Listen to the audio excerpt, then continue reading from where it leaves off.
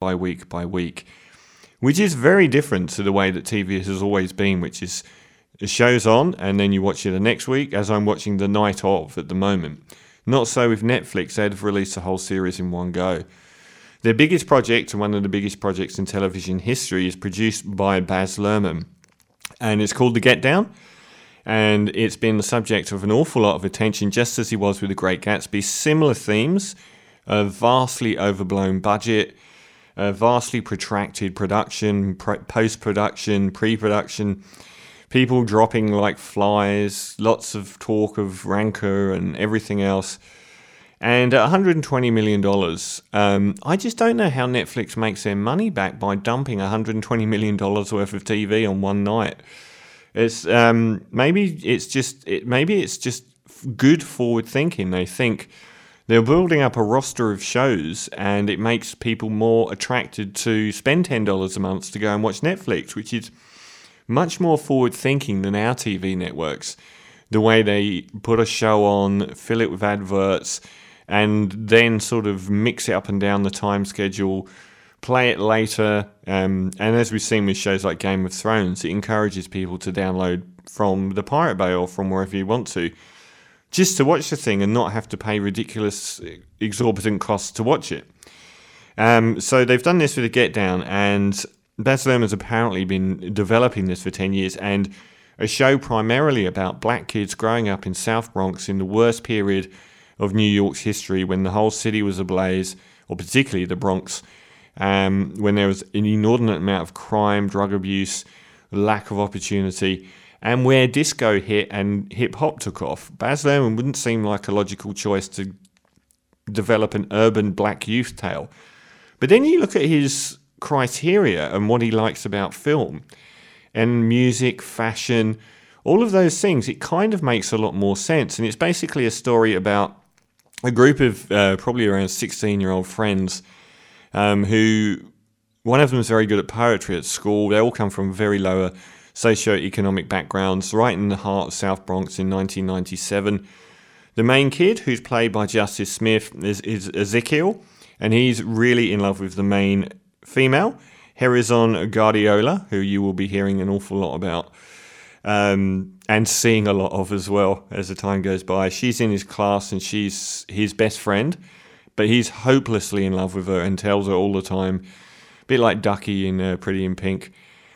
But this is when disco music is starting to come through to its peak through a lot of the urban clubs, and where hip-hop music in underground parties is starting to kick off.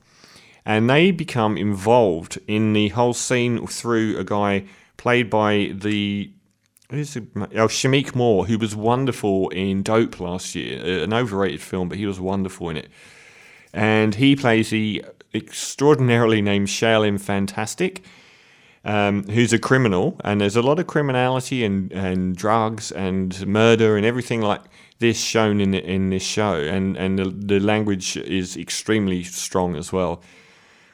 Which is odd because it feels like Glee. It's kind of got this soft, happy vibe to it, even though it's got pretty extreme content. It's a weird dichotomy, a very strange sort of balancing act. And from that point on, it just follows them on their trajectory from banding together and becoming this hip-hop force called Shaolin Fantastic and the Fantastic 4+1. And that will become apparent in a minute when I play a track. And she, Guardiola, becomes a very powerful singer. And she sings in her father's church. And he's very puritanical, and he doesn't like her going near disco music. But she's got an amazing voice and looks incredible. So she ends up making a record, and so on. And it's the most obvious logical progression through you could possibly have. It's come out to mixed reviews, but the funny thing is, and basically it's 6 episodes of that trajectory of the criminality side of it for Shaolin Fantastic, the burgeoning lives of the 4 kids that all get together. One of them's Jaden Smith as well, who get together to form this group. And with it, an identity as well. They become much happier and have a much larger purpose to themselves. And that's it. The wider scope of it is like The Wire, a show I found it curiously comparable to. It focuses on the macro world as well. So we have a big input from politicians, we have the news, we have the way that the politicians talk about these deprived areas covered in graffiti and the famous trains covered in graffiti. We have the graffiti artists. We have all these different cultures. We have the gay nightclubs promoting disco records when the record labels weren't able to. They weren't considered tastemakers. These gay nightclubs were considered where the hottest records would happen and so on. And that explains some of the budget, because he basically creates this entire cityscape of the South Bronx, which resembles a little bit like Armageddon. It's a total wasteland. Half of it's on fire. And the mixed reviews would probably all say the same thing. It's the people that don't like it, and I haven't seen many people that don't like it, even if they haven't given it a great review. Everyone has said the same thing. Whether they've liked it or they're not liking it, I'm going to say the same thing as well. Is a total mess. It's overblown. It's cheesy. The scenarios in it are often, the kind of rote stuff you would see on a show like Glee or in a Disney movie, and the characters and their aspirations and all of those things we've seen a million times before. But it's the most fun I've had watching TV in years. I think it is absolutely fantastic.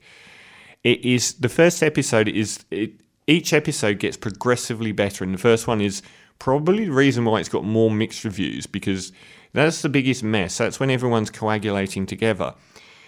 After that, it might have a rote storyline, but the story is actually quite good, and everything's more focused after that as it all sort of dovetails together. The things it's got going for it, the music is absolutely fantastic. I hate Glee-style song and dance. I cannot stand musicals. There were musical numbers in this where I felt like getting up and cheering at the end. I mean, the editing, everything about it was just so spectacular. And I feel like the clothing, even the clothing is a star. They spent millions on getting... They basically took lots of photographs of people at the time and what they were wearing and made those clothes, because they couldn't use the originals because 40 years later they're decayed. So they actually made all the clothes, and these guys have got these amazing trainers that you'd never see. They're going to make a fortune franchising the clothes out of this film. There are a lot of marketing opportunities for music and clothing out of this. The other thing it's got going for it, its cast of almost completely unknown youngsters are effervescent. They just glow. Justice Smith as the lead guy is fantastic. Not really been in that much before. Harrison Guardiola's never acted before. And with that face, that smile, that figure, which is shown quite a few times when needed to be, and that voice, she is obviously going to become a superstar. And she gives a good performance as well. Shameik Moore made a big debut with Dope last year. He's fantastic. It's basically Justice, Shameik, and Harrison. They're the three stars of the show, but it goes all the way down the ladder. Jimmy Smits, who's very famous, has been in many, many shows, but I think it's probably his best performance in this. Very humanising performances in this, which I really like. The record producer guy, who's a massive coke fiend and has led a very, very bad life, is shown to be so humanised in it. And it gets lots of the difficult things wrong. Even when there's cliched moments, the characters, particularly towards the end, aren't taking the obvious options. And there's one instance where you know what's going to happen and it's going to be cheesy, where one of the characters is given a job by a scumbag politician and berates the local community and says he's going to clean up all the graffiti and put them in jail, these terrorist scallywag children. And you just know that the guy is going to walk off to join his mates, but he actually he carries on. He takes the job. People make decisions which are more based in reality than perhaps the fantastical story. Another thing I loved about it is the fantastical nature of it. It's not all done realistically. Some would argue that none of it is, but there's a lot of authenticity to the dialogue, total authenticity to the clothes, the buildings, the environment, the nightclubs. All of that is spot on. But they throw in some crazy fantastical elements, like making the real characters played by actors in it, like Grandmaster Flash, and the actual birthplace of hip hop music and hip hop culture. It's DJ Kool Herc. And these people are presented as totally larger than life fantasy figures. And even Shamik Moore's character, Shaolin Fantastic, is often shown flying across the screen doing kung fu moves, has his own backing music and all of this. It's all done with a great deal of fun, a lot of imagination. And if I treat this as a 6.5 hour film, it would be the most enjoyable film I've seen this year. I absolutely love The Get Down. I cannot recommend it enough. Flaws, I don't care. I gave Cloud Atlas my film of the year, and that's riven with flaws. This has got a lot of flaws that become less apparent the more you watch it.